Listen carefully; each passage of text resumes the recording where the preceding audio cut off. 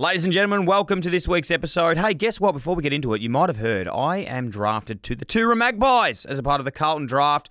I'm going to be playing a game, dominating kicking six and then resetting at quarter time. For the first time in Carlton draft history, one lucky Victorian women's community club will get the chance to draft the AFLW GOAT, Erin Phillips, to play as a wild card. How bloody good's that? If you want to enter this now to get her down to your football club, visit thecarltondraft.com.au. That's thecarltondraft.com.au. 18 plus, drink responsibly. G'day guys and welcome back to the Dylan Friends podcast. This week I have another incredible guest with an incredible story. David the Ox Schwarz. David is a former AFL footballer for the Melbourne Demons. He played 173 games and kicked 244 goals. And I'm telling you now, he was a genuine superstar. At 20 years of age, he took more marks than Wayne Carey in a year and was on the verge of exploding into one of the game's greats before unfortunately being struck down with 3 ACL injuries in under 12 months. 3 ACL injuries in under 12 months and was back playing after his first reconstruction after 14 weeks on the sidelines. Apart from his AFL career, the Ox has had a lot of up and downs in his life, including seeing his own father being murdered in front of him at a young age and battling a gambling addiction that saw him lose an estimated $5 million in his AFL career. Now back on his feet and absolutely thriving in the media, he celebrates 15 years off gambling and has a lot of lessons for us to learn from. It was a super powerful chat and I hope you get out of as much as I did. Let's go. Welcome to the Dylan Friends podcast. My name is Deborah, Dylan's mum. Strap yourselves in for some lighthearted and wholesome fun. And don't forget to subscribe and leave a review. David Schwarz. David, thank you so much for coming on the Dylan Friends podcast, mate, and welcome to the show. No, Dylan, my pleasure, and really looking forward to the chat. I'm not sure if you remember this, but I first met you a few years ago, actually, when you came to Carlton and you did a chat there for the boys. And it's honestly, I'm not just saying this, mate, but it was really incredible. It was absolutely incredible. I didn't blink the whole chat, and I'm sure we'll touch on a lot of it today. But firstly, thank you for that. And I've always wanted to have a bit of a follow-up just because I had so many questions, and honestly, I wanted to hear it again. So do you remember that? Yeah, I do. We're up in the old grandstand up at Princess Park, and I've done a few of the clubs. I was doing all the clubs at one stage, but I'd probably done half a dozen that year, and I was keen to get down to Carlton. Obviously, Carlton have been struggling for form for a long time, and I knew you had a couple of players that had gambling issues. And when you're sitting in there and you're actually delivering the presentation that I did, you can pick up on who might be battling, and I was well aware of a couple. So I remember it, and spoke to a lot of players afterwards, and remained friends with a couple of them. So. It was a good chat, and actually the group were pretty attentive that day, and I remember meeting you there too, Dill, and it's normally the way with most clubs. When you go there, you get a lot of respect, and they seem to listen and take it all in, which is great. Yeah, it was incredible, mate, and I like you said, there wasn't anyone feeding off every single word you were saying. It's an incredible story, and I can't wait to get into it. One thing you didn't talk about though that day, which in reflection I've gone back and done some research was mate, I didn't realise how much of a superstar you actually were. Well, no. So the talk I do isn't about what I used to be able to do on the footy field. The talk I do is the destruction that I cause whilst playing footy and then post footy. So look, I'm not there to blow my trumpet. I'm there just to try and help people if they are going down that path of gambling and going too far with gambling. Because the one message I do want to get across to everybody, I'm not an evangelist. I'm not standing up here saying don't gamble. Whatever you do. I just like to inform people that if there are warning signs that, gambling doesn't work for everybody, and I don't want that, that person sitting in front of me to become a statistic like I was. So, that's the message. Gambling works for most of us. It just didn't work for me and doesn't work for some of us. So I'm just trying to cut those people off from falling off the cliff before they get there, which is what we're trying to do. Yeah, of course, mate. And I appreciate that. And I suppose one thing that I probably like to get across with you, though, I think that's probably a chapter of your life. Like, it's not who you are. There's so many other facets here that are incredible to talk about, and I suppose we will touch on the gambling stuff a bit later, but I do want to touch on probably the start of how it all happened for you, because it is an incredible story, and I feel like I still got so many questions about it. How did it all start, mate? Getting to the Demons. Was it 15 years old you first got there? Yeah, so I arrived there as a 14-year-old. I'd gone through the schoolboy system, which was like an under-15 competition. And I was zoned to Melbourne. So back in those days, there was zones. So I ended up at Melbourne. And then as a 15-year-old, I played under 19s. And it just progressed from there. So pretty much from the age of 14, I knew that if I was going to play VFL footy, AFL footy, it was going to be with the Melbourne Footy Club. So I was ready to go and got the opportunity from Sunbury. And, when it doesn't matter which club knocks on your door, when you get, that sort of interest, you're pretty chuffed and you want to work pretty hard. And, my dream was to play footy. I would have loved to have played for Hawthorn because I barracked for them, but the minute I signed with the Melbourne Footy Club, it was red and blue for me, and I loved the club, and I was very grateful for the opportunity to be down there. So that was in 1991, and then in 1992, you've taken some time off footy, and you actually went and worked in the mines, was it? So what happened was in 1991, I played round one, made my debut. Over in Subiaco against West Coast. Played the following, we got beaten by 80 points, and then played the following week against Fitzroy, won by 150 points and got dropped. Kevin Dyson replaced me. Then it took me about 10 weeks to get back in. Played against Essendon and played six games that year, and I quit. I just, I thought I could have been given more opportunity. John Northey was my coach. I was just a selfish 18-year-old. I dropped out of school, didn't finish off year 12, and then I had a mate living up at Nullumbi, up in Gove, so I headed up there and I was going to become a miner, and I just thought, gee whiz, I don't think I want to be working underground, and, the tunnels aren't that tall, and I'm 6'4", and, footy money was pretty good. And anyway, Mum said, look, come back, go to school, see what happens with footy.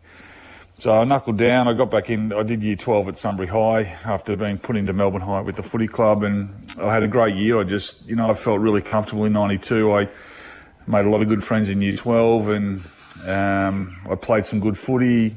I think I came third in the BNF that year, and so that was the real start of people understanding. I also got an opportunity because Earl Spalding had left, and so there was a position at centre-half forward, so he went to Carlton. And then things just opened up for me. So, 92 was a great year. I played every game, and as I said, I kind of established myself in the ruck with Jimmy and playing centre-half forward. So, that was the first time I felt really comfortable at the Melbourne Footy Club. And I suppose in 94, that would have been your best, your sort of breakout year, I suppose. You were 105 kilos, if I'm right there, and you could genuinely turn on a dime. I was watching some of your highlights last night, and mate, I'm not trying to pump you up, but like people have been comparing yourself to like a modern day Charlie Curnow. Look, I played a lot of basketball, so I always thought that I always wanted to go down the basketball path, and then footy was just easier for me. It just became, I'd won 7 or 8 league best and fairest in a row. I was always bigger than most kids, but the one thing I prided myself in was my leap and my agility. So I'd be able to, I was dunking at 14, but I was always heavy. Like I debuted at 103, and I played after knee reconstructions at 122. So I was really heavy. But I was able to move. But unfortunately for us, we had knee problems throughout the family. Mum had a couple of recos. My sister had a couple of recos. I ended up having 3. So I was always probably bound to come a cropper, and I did in a pre-season practice match at the end of 94. So, it kind of changed my footy from then on. But 94, Dylan, as you were saying, was, the year that really set me up. It's, I took the most marks in the comp and kicked 60 goals. More than Wayne Carey. Yeah, I had a good year that year, and it just, things just started to evolve, and I in 94 towards the end, I found footy really easy. I just found as though that I had time and space, and it was just, I just knew that if I had an opponent, that I was going to go okay against them. And from probably round 22 of that year, I kicked 9 against Sydney and played against Mark Bays, who was considered a really good backman. And then I played in the first final against the Western Bulldogs, against Carlton, and I had Peter Dean and Sauce, and I had a really good day that day. And then played against Danny Southern for the Western Bulldogs, and we had a great day that day. And then I had Glenn Jakovic the following week in the prelim, where we got beaten and didn't have the best day, but, held my own. So, I think that year I played against West Coast a couple of times, and I got the 3 votes once, and Jacko got a couple of votes, and that was the kind of competition you wanted against the really good players.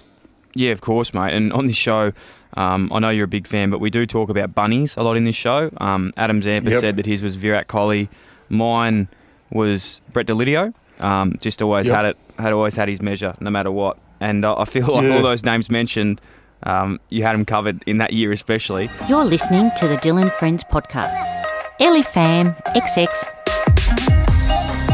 One of probably the heartbreaking thing was in the next season coming in was probably when you've had your first incident with the knee.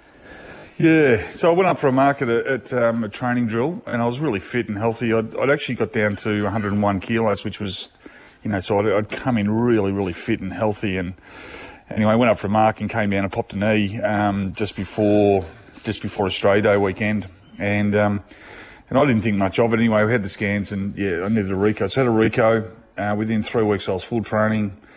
I was turning, I was jumping. Within 7 weeks, I was doing one-on-ones. I was doing the whole lot, and we decided to pull the trigger at week 14 and played against Collingwood on Queen's birthday and kicked 3 goals. And I thought, gee, I'm back here. And the following week, played against Sydney and kicked a couple, and then went to turn Andrew Dunkley inside out and did another knee. So, yeah, that was a real wake-up call for me.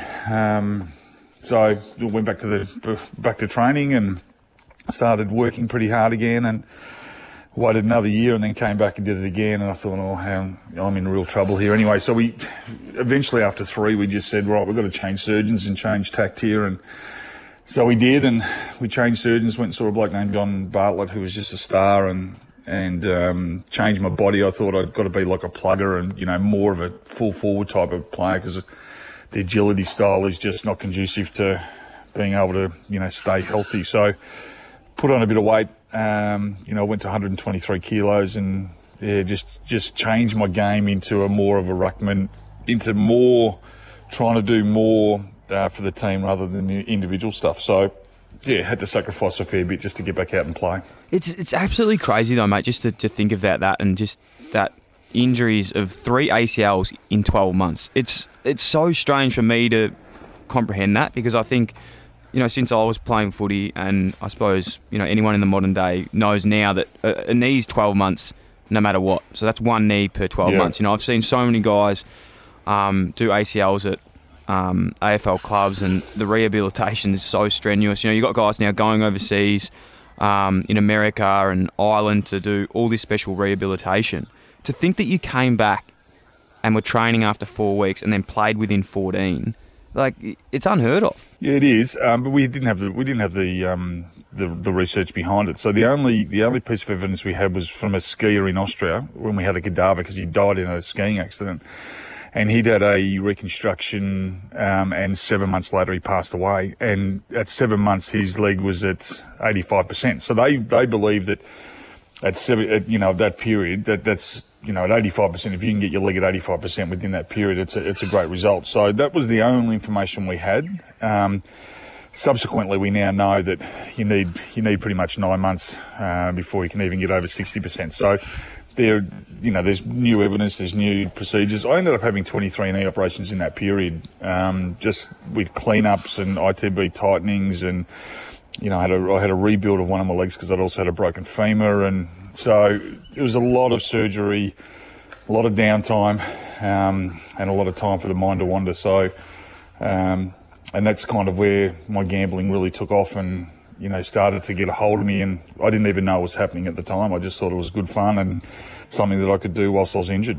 Yeah, for sure, mate. And I suppose we will get to that shortly. But I suppose just with those injuries, 23 surgeries is incredible. I had 9 surgeries in my 8-year career, and a lot of those surgeries were sort of impactual injuries, so shoulders and ankles and things like this. But I suppose something that I can probably relate to, not as serious as yours, but in my last season, I had some really bad calf injuries. So I just kept restraining the same tendon in my calf. And I think those injuries where, I suppose a little bit like your knee, where you can be feeling so good, but you just don't have the confidence in your body. Like, you got back and played 100 games, you played in a grand final and won a BNF after 3 knee recos. How did you get that confidence back? Because I know a lot of players don't get that confidence back. Like, I struggled to run just because I didn't want to run at full pace because I didn't know if I was going to be able to get through with it. Yeah. It's I think it comes down to your personality as well. Like, anybody that knows me knows that I'm the most optimistic person they've probably ever come up against. Even Neil Danaher, we did an optimism-pessimism test at the footy club where all the players, can do this test because he wanted to find out what sort of group we had. And anyway, the tester comes back and says, Neil, you are the most realist bloke we've got on, so he knows when he's good and he's bad. And so Neil got tested and he was the most realist of all the players and staff.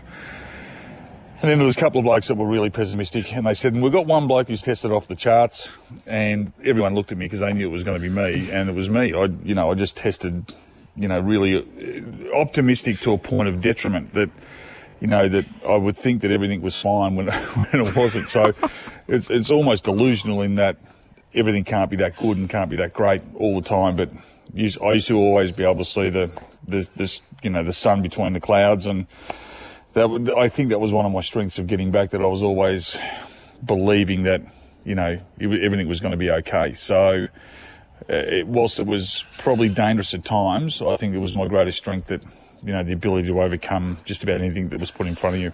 Yeah, it's very interesting actually to hear that. Like, I'm one of my favourite things is being positive, and I feel like I've definitely learnt that. Like, it wasn't something that was natural for me, but over the years, I've definitely found that positivity side of things and how it can it's change. Not easy. Like, if it's not inbred in you, it's really difficult to, to see the upside in everything. And my glass is always half full; it's never half empty. And I try and instill that on my kids, that it doesn't matter how bad it is; it's never as bad as you think it is.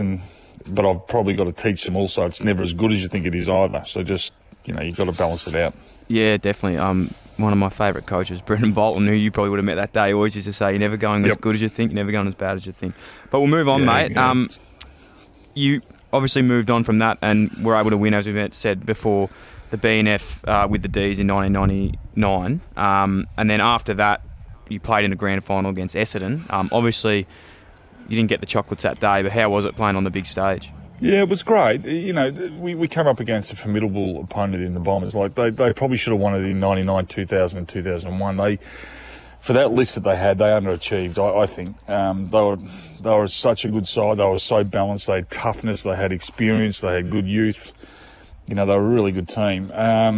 We were probably just a bit overwhelmed and underprepared is probably not the right term, but we were certainly may have underestimated the ferocity that they were going to come out with. So, I think they learned a hard lesson in 99 being, beaten in that prelim to the Blues, and, they were breathing fire. So, they almost went through the season undefeated.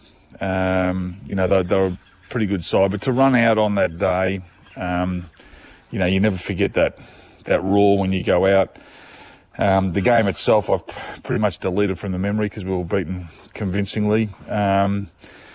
It was one hell of a ride. It was great to get there. It would have been great to win it, but I was really proud of the side to win the prelim, to get through, and just to have a shot at having a chance of winning it. They're not easy to win. They're really tough to win, and to be a premiership player would have been the ultimate, but we didn't get there, and you got to move on. And being involved in footy still these days, obviously in the media, who are your favourite players to watch? Now or in the past? Yeah, now. I like the athletic agility type. I like the Kernos, and I like the players that will sit on. I like the Jeremy Howe types. I like players that actually make it happen. That are willing to take a risk. That aren't the norm. I like a Jordan De Goey. I like someone who's a little bit different. I'm not into choir boys. I don't like the fact that everyone has to be, the same and straight down the path. I like the rat bags. I like players that actually are willing to put it on the line and, talk it up a bit and then see if they can deliver. So, a player like Jordan DeGoey and, Dusty and, players are a little bit different. I think they're really, really, really, even the Toby Green types. Yeah. I think they're really important to the game, and, they're the ones that people come to see and come to watch. And, my theory and my motto in life was always about the forwards. The forwards get paid the big money because they deliver at the big time. Anyone can play back. Anyone can stand behind a player and hit it away. But it's the blokes that are actually making the play. They're the ones that are most important to your side. One player I feel like you would love, and if you don't yet, I feel like you will after this and take some time to watch him play. And he doesn't get the credit that he's probably due at the moment because he is playing at the Giants, and sometimes I don't get that sort of notoriety. But Harry Himmelberg, I see a lot of similarities between you guys. I know that he's not as big as what you were, but this guy, he can turn. I've watched him a lot, actually. Yeah, he has a go, doesn't he? And he's got some tricks. He's certainly got some tricks. He's got a good set of mitts, and he backs himself in. And I think if you back yourself in, you determine your course. So if you're willing to take the play on, and the old rule is if you're third man up, you got to make it count. Otherwise, you're going to look like a fool. So I love a player being the third man up in a contest and leaving his man at the ground. If he gets the easy goal, well, bad luck. But if you make the contest, you save a goal. So I like the risk versus reward, and probably that comes back to my nature that you put it on the line and the rewards will pay for itself over and over and over again. Yeah, that's it, mate. Now, I do want to sort of have a bit of a change of topic and get into some other things that have happened in your life and your journey. I understand that you witnessed a lot of tragedy sort of growing up, and there were some factors that had big impacts on your life. Are you comfortable talking about that? Yep, no worries. Obviously, your father, at a young age, I know that there's some big impacts there that, you witnessed. Yeah, so Dad was murdered in front of me when I was 8. Mum and Dad had separated. Dad had been seeing a new lady who was separated from her husband, and her husband didn't agree with that and came in. I was staying up at Dad's place up at Mount Beauty, and we were about to go fishing, and he came in that night, and I woke up and Dad had been shot. And it was... when you're 8 years of age, you don't know what's happening. You don't even, there's not a lot we remember when we're 8, but, that day's etched in my mind forever that, you wake up and your dad's dead and you got to get out of the room, and, because she was fighting with him at the foot of the bed. And so I got out through the breakfast servery and, alerted the neighbours next door, and they called the police, and anyway, he ended up, committing suicide. And it was just a tragedy all round. It just wasn't fair. It wasn't reasonable. It's just something that a family shouldn't have to deal with. And, I was probably a bit young to fully comprehend it at the time. My sister was a couple of years older, so she understood the gravity of it. I always just thought Dad was going to come back, and but death is final. You don't come back. So, I learnt very early that you got to have good family. You got to have great people around you, and thankfully for my mum, she had 2 sisters and a brother that were just so supportive, and we lived in a little country town in Beechworth, and the family just rallied, and we protected each other. And I was forever at my auntie's place and my uncle's place, just growing up with all our cousins. So I learned very quickly you got to be resilient and you got to be tough. And but the one thing we didn't do as a family, and regrettably, we never grieved and we never spoke about it. It took me 20 odd years after Dad had died before we actually spoke about his death. And I think for most people now who suffer, a great loss like that, you just got to talk about it. You actually got to discuss it. It's very therapeutic and helps you grieve a lot better. So that was a really sad time. But gee whiz, that's 40 years ago now. It's a long time. Oh, mate, it's terrible, and I'm sure your father would be very proud of the person you are today, mate, and what you've been through and how you've overcome it. And You're listening to the Dylan Friends podcast. Be yourself, fam. With the gambling, you're so open about what's happened with that in your life.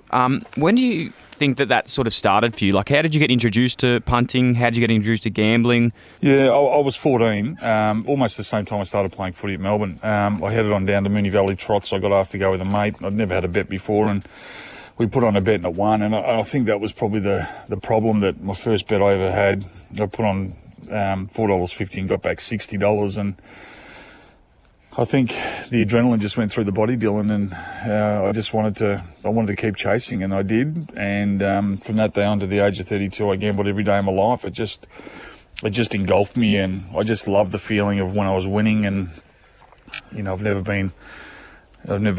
had drugs, or I've never been addicted to alcohol or any of that. But I can imagine that for those that do suffer the same addiction, it's just that thrill, and it's just that feeling that was going through my body at the time that was so electric. So, yeah, it started at 14, and, you couple that in with a good wage at the footy club, and the access to, high-profile people who owned horses, through members and sponsors and so forth.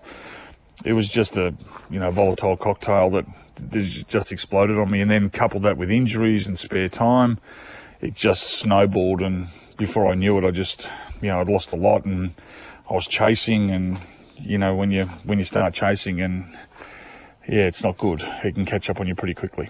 Oh, bloody oath, mate! It's scary even thinking about that. For me, like, I've never been like, when I was younger, I'd obviously bet with mates and stuff, but as I said earlier, since that day you came out to the club, and for me, in my past, a lot of people have been affected by gambling. It was just something that stuck with me so much, and the way you sort of told your story, which you are again today, I appreciate it so much, and I'm just hoping that other people can get that themselves. I think within footy clubs too, Dill, and cricket clubs, and I've spoken to NRL, and I used to do all the NRL, all Cricket Australia. It's the same sort of mentality. The one thing that gambling does, it doesn't dictate who the person is, but what happens with elite athletes is there's so many behaviours that are similar. You're really driven, you're competitive. You've got high levels of testosterone. You're in team environment. A lot of them in team environments.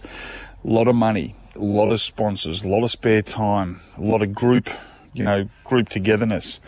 So to become a problem gambler, you tick so many boxes, and it doesn't matter how disciplined you think you are.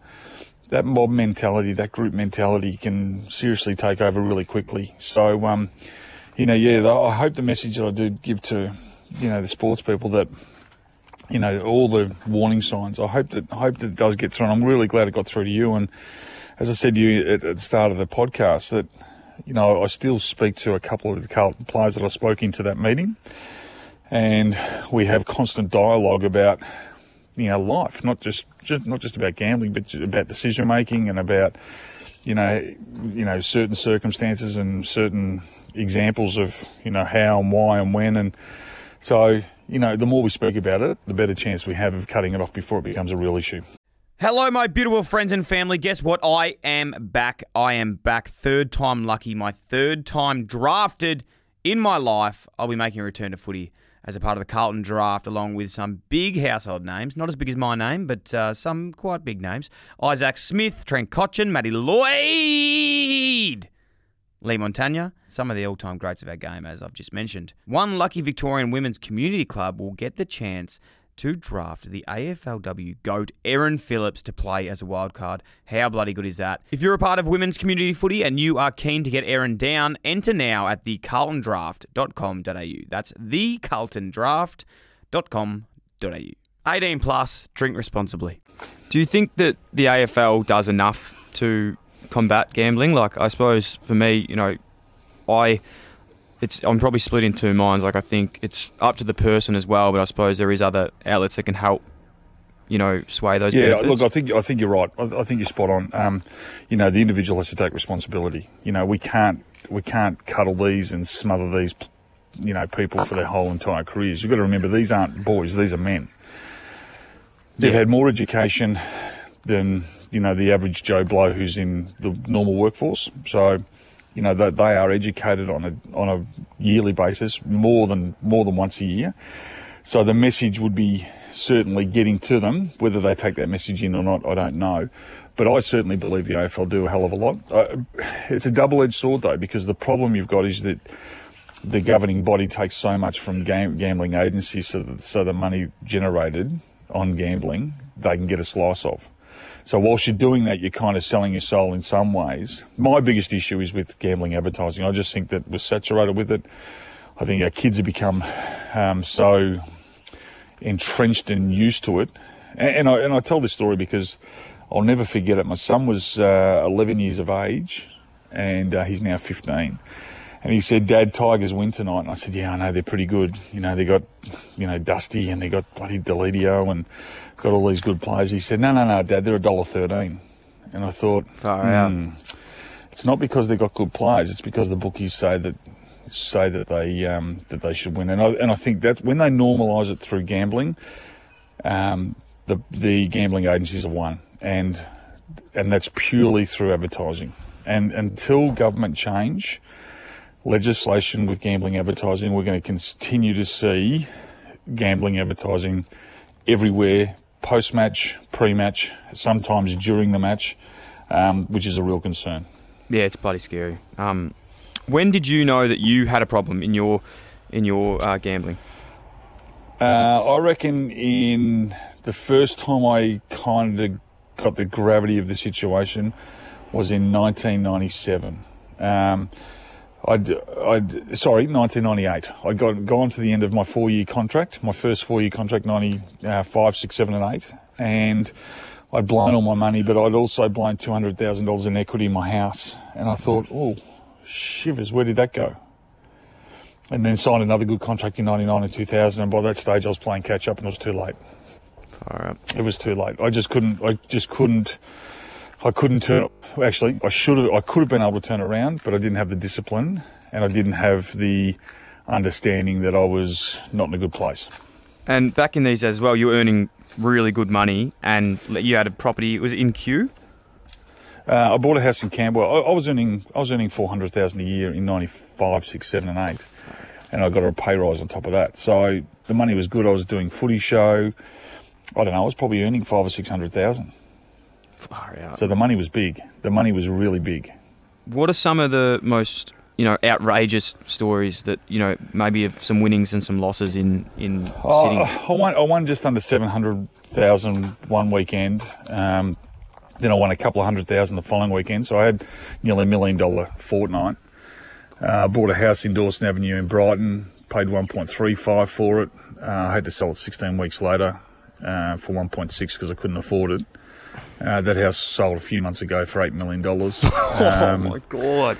I won a house and land package at Crown. Took me 13 hours to lose it. Just silly things like that. Like I just couldn't stop. Didn't matter what I did. The money became irrelevant. It was more the thrill of punting that got me going. And you wouldn't believe it, but on May the 3rd of this year, it's 15 years since I've given up. And in the 15 years, I couldn't be any calmer. I'm in control. I've had to rebuild everything. It's taken me 12 years to pay off all my debt. I'm in a really good position now, only because of giving up 15 years ago. If I'd given up 10 years ago instead of 15, I'd be still probably 3 years away from paying off debt. If I'd given up 20 years ago, I would have been a mile in front. And the only ones that miss out on that are my kids, and that's the unfortunate thing. But they understand, but they've told me, don't go back, Dad, because you got to leave us something when you do exit. And we actually like the dad that you are now because you're nice and calm. Yeah. How much money do you think, it'd be hard to think about, but how much money do you think you have lost over the years? I reckon $4 to $5 million in cash. And I reckon I've lost out on I reckon I've spoken to the kids about this. If I didn't gamble, I'd be worth 20 to 30 million now. Wow. Because the money would have capitalised. Yeah, it goes. And, I had properties, and I've always believed in property. And if I had to put all my money into property, because I know I've got an ex-teammate that did exactly what I did, that didn't gamble, and he's now got 7 homes. Yeah. Wow. All paid off. Yeah, that's incredible. So, yeah, so that's what you miss out on. But like you said, mate, credit to yourself. You have paid everything back, and you're on your feet now, and obviously on 3AW doing your thing. And look, that doesn't happen, Dill, without it's hard work. But I've also had good people in my corner. Like, you know, I've been lucky that, you know, whilst I've gambled, I haven't done the dirty on anybody. I've always had respect for, you know, my teammates, and, you know, I never, you know, the hardest criticism I ever caught was, you know, taking Travis Johnson and Daniel Ward down the wrong path, where the truth to be known is I probably gambled with Travis 2 or 3 times in my life. I probably gambled with Daniel Ward once in my life. Yet because I was the older player, I was coupled into that, and I was seen as the bad influence. I never gambled with people from my footy club. I always did it with by myself, or with other punters that I'd grown up with. So that was probably the hardest thing that I got associated with. But, you know, with that, as a leader of the footy club, you got to cop that criticism. You got to be able to deal with that and move on. And, you know, Travi and Daniel Ward, I still speak to, you know, regularly about what they're going through. And you know, it just happened the three of us had issues along the way, and, you know, I'm through mine, and I think Wardy's through his, and Travi's pretty close to getting through his. So it's all on the up for us three. No, that's fantastic, mate.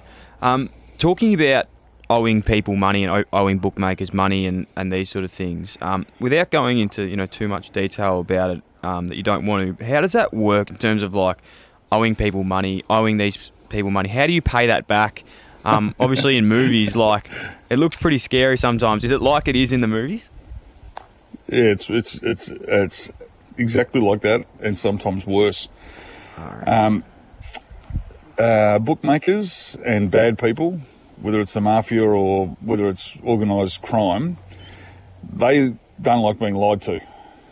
The problem that punters have, Dylan, is we lie, and we think we can get away with it. The first point I want to make, don't borrow money. Yeah. Second point is don't borrow money off bad people. Third point is don't ever lie when you do borrow money, because it'll catch up with you. And it's just, you know, I was kind of lucky that when I started to borrow, I was kind of at the end of my, you know, punting tether, and I only borrowed a little bit for a short amount of time, and I was able to get it back. But I saw the urgency from those that I borrowed off to get it back without delay, and, you know, I respected that, and they respected me for getting it back. But yeah, you've got to be very, very careful, and, you know, and it's not only paying back too, it's then you can get yourself in a position where, you know, they might be asking for information. And that's the biggest fear for the league, in that, you know, players get themselves into a position and then they're compromised by having to give out information, and, you know, then the integrity of the sport falls over. So yeah, you just don't get mixed up with those people. And if you do, you get out of it as quickly as you can. It's just, it's not going to end happy. That's for sure. Yeah, that was actually always a scary meeting once a year that, you know, you'd sit through at a club, was about that sort of integrity in terms of, you know, having to hand your phone in pre-game, all these sort of things. Like, I suppose for me, being a bit naive and young at that stage, like, you just don't realise that stuff actually happens. Oh, yeah, it does. Absolutely it does. And, you know, life's changed enormously too, Dylan. Since I gave up gambling, the internet and online gambling now can happen. Like, when I was punting, that wasn't around.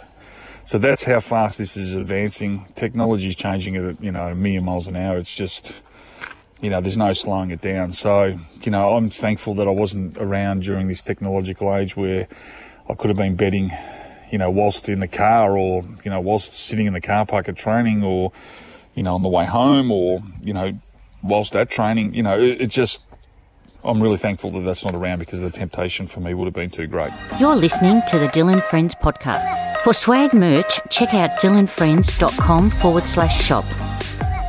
I suppose if there is people out there that are listening to this podcast and that hear a lot of you speak a lot, do you have a message for someone that might be struggling with gambling, or someone that is trying to get off? What would be your advice to them?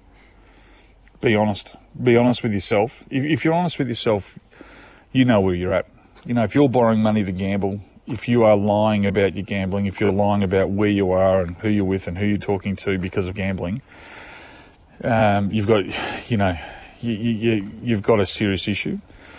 If you can be honest with yourself and look yourself in the mirror and say, shivers, I'm in trouble here, I need help.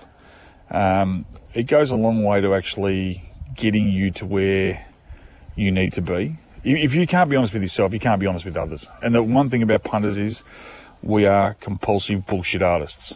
We don't stop lying not because we want to hurt people, Dylan, but because we are having so many stories going on in our lives.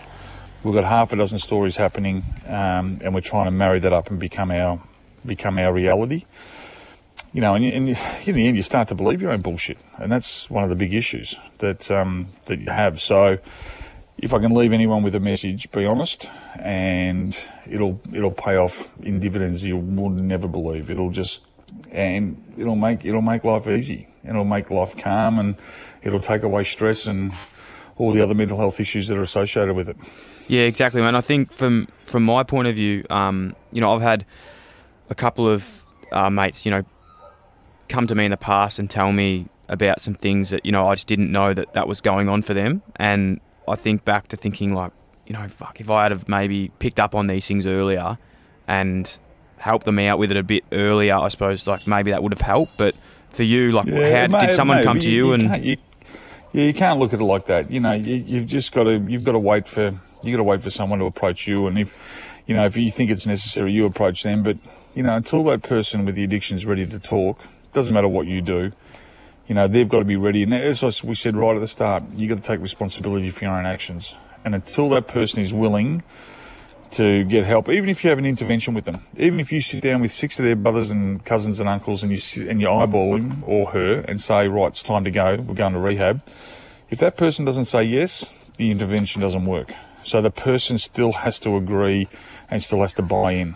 And if that person, because some people don't want to get better, some people don't want help, they just want to live their life and do what they're doing and be left alone. So, what you perceive as being normal isn't often what is normal to them. So, as I said, personal responsibility will be the catalyst for anybody getting better.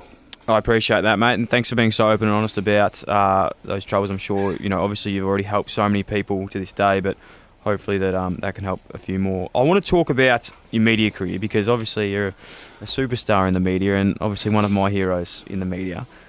When did you decide that you wanted to become into the media? Was it playing days? Was it forced because of things that you wanted to do, or was there a genuine passion there? Look, I did a Bachelor of Science at Deakin, and then I did a Masters of Marketing at Melbourne Uni, and I kind of liked the uni life, but when I got injured, I started doing a lot of, as you know, Dylan, when you're out injured, you've got to go to a lot of functions and a lot of rooms and a lot of sponsors because no one else can do them, so you go and fill that in. And I really enjoyed it. I really enjoyed speaking in front of people. I love dealing with, the high end of the Melbourne Footy Club, whether it was the legal fraternity or the accountants. Anyway, so I got a bit of a taste. And then Triple M asked me to do a bit of stuff, so I did that. And then I got asked to go on the footy show, which was nerve-wracking. That's when the footy show was rating 1 million people on a Thursday night. Yeah. So I started doing that. And it just snowballed from there. When I quit in 2002, I got asked to go and do Triple M. I lasted there a little bit, then got the sack. And then in 2004...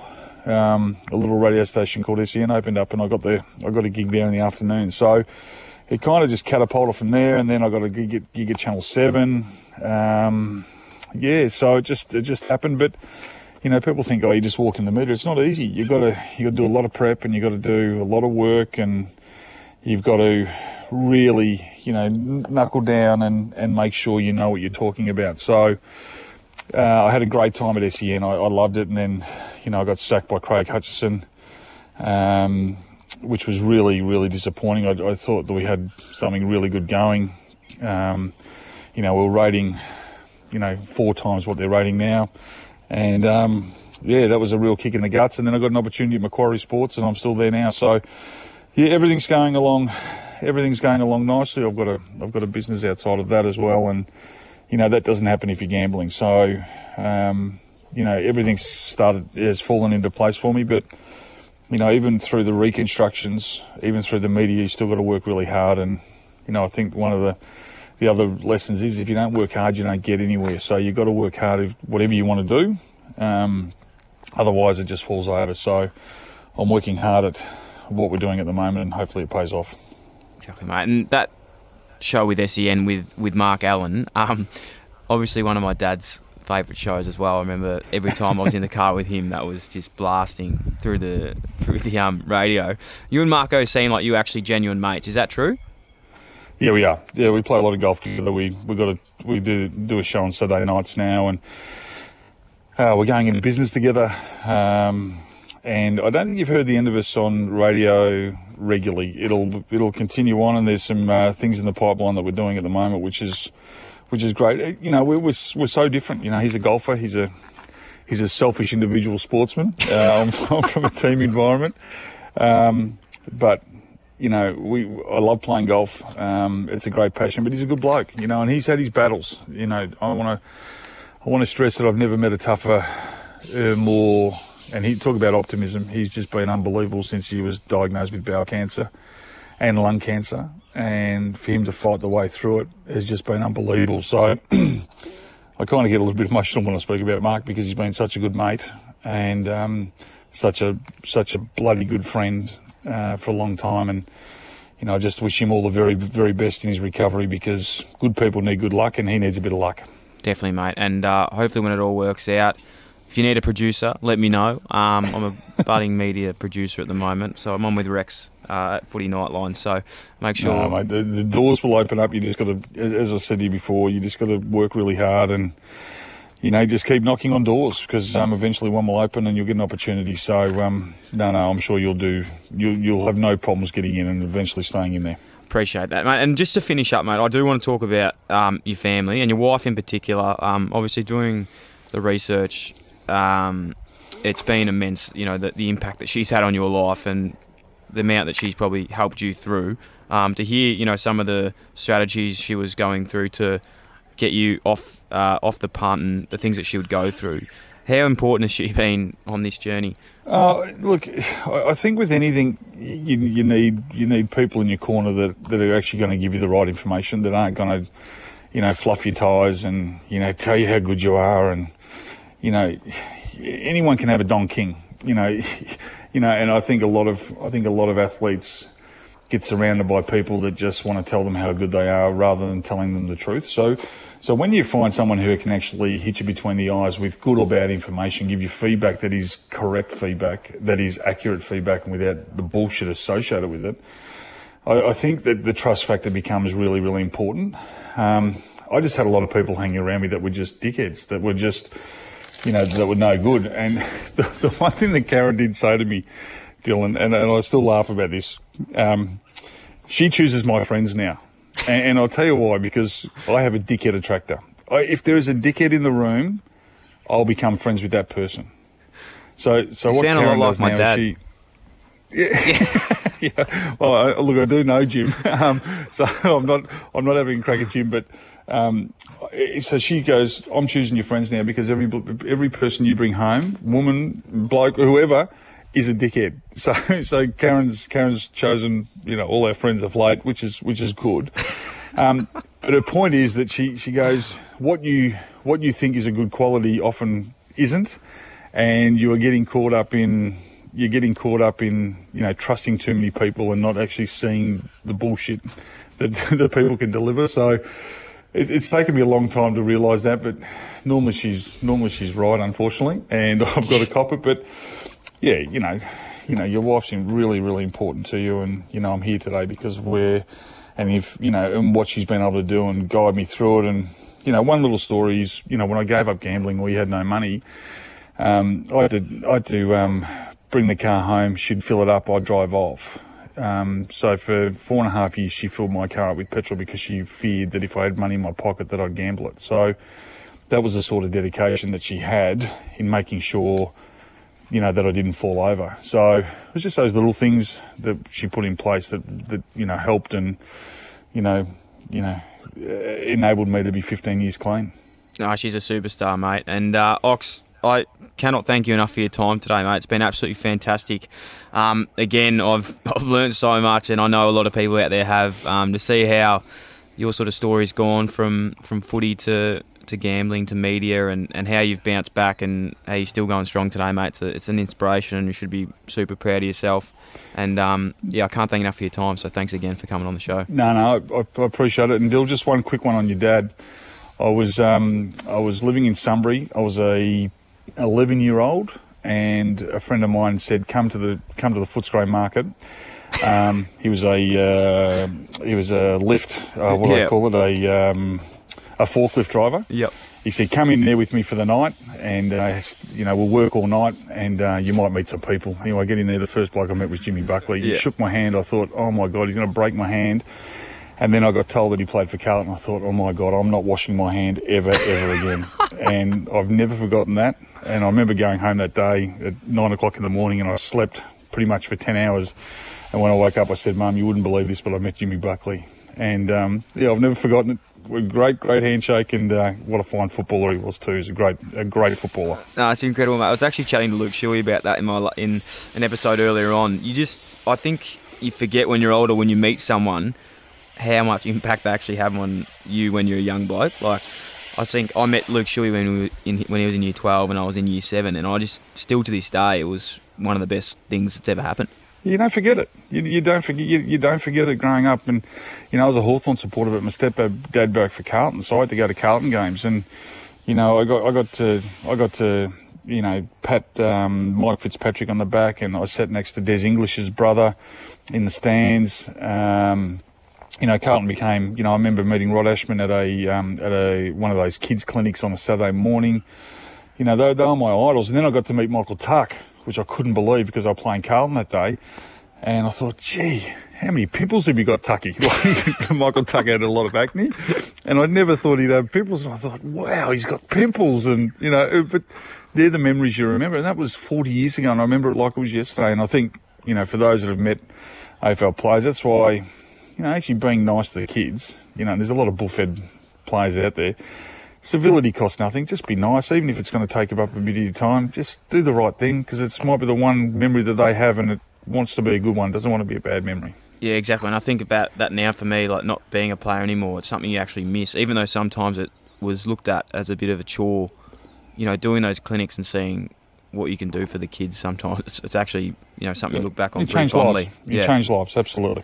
Ox, thanks again, mate. You're too generous. I can't wait to catch up when this is all over, and hopefully have a couple cordials. Good on you, Dill. Keep up the great work, and look forward to seeing you in the media in the future. Good work. Thanks, Ox. Thanks for listening to the Dylan Friends podcast. The show is produced by Dylan Buckley and Luca Ganano. Richard Stansbury looks after the audio and editing. Samuel Kenny Creative is responsible for branding and graphic design. And the show is recorded at 3AW Studios, Collins Street, Melbourne. If you would like to contact my son, head to dylanfriends.com or look me up in the white pages and I'll pass it on.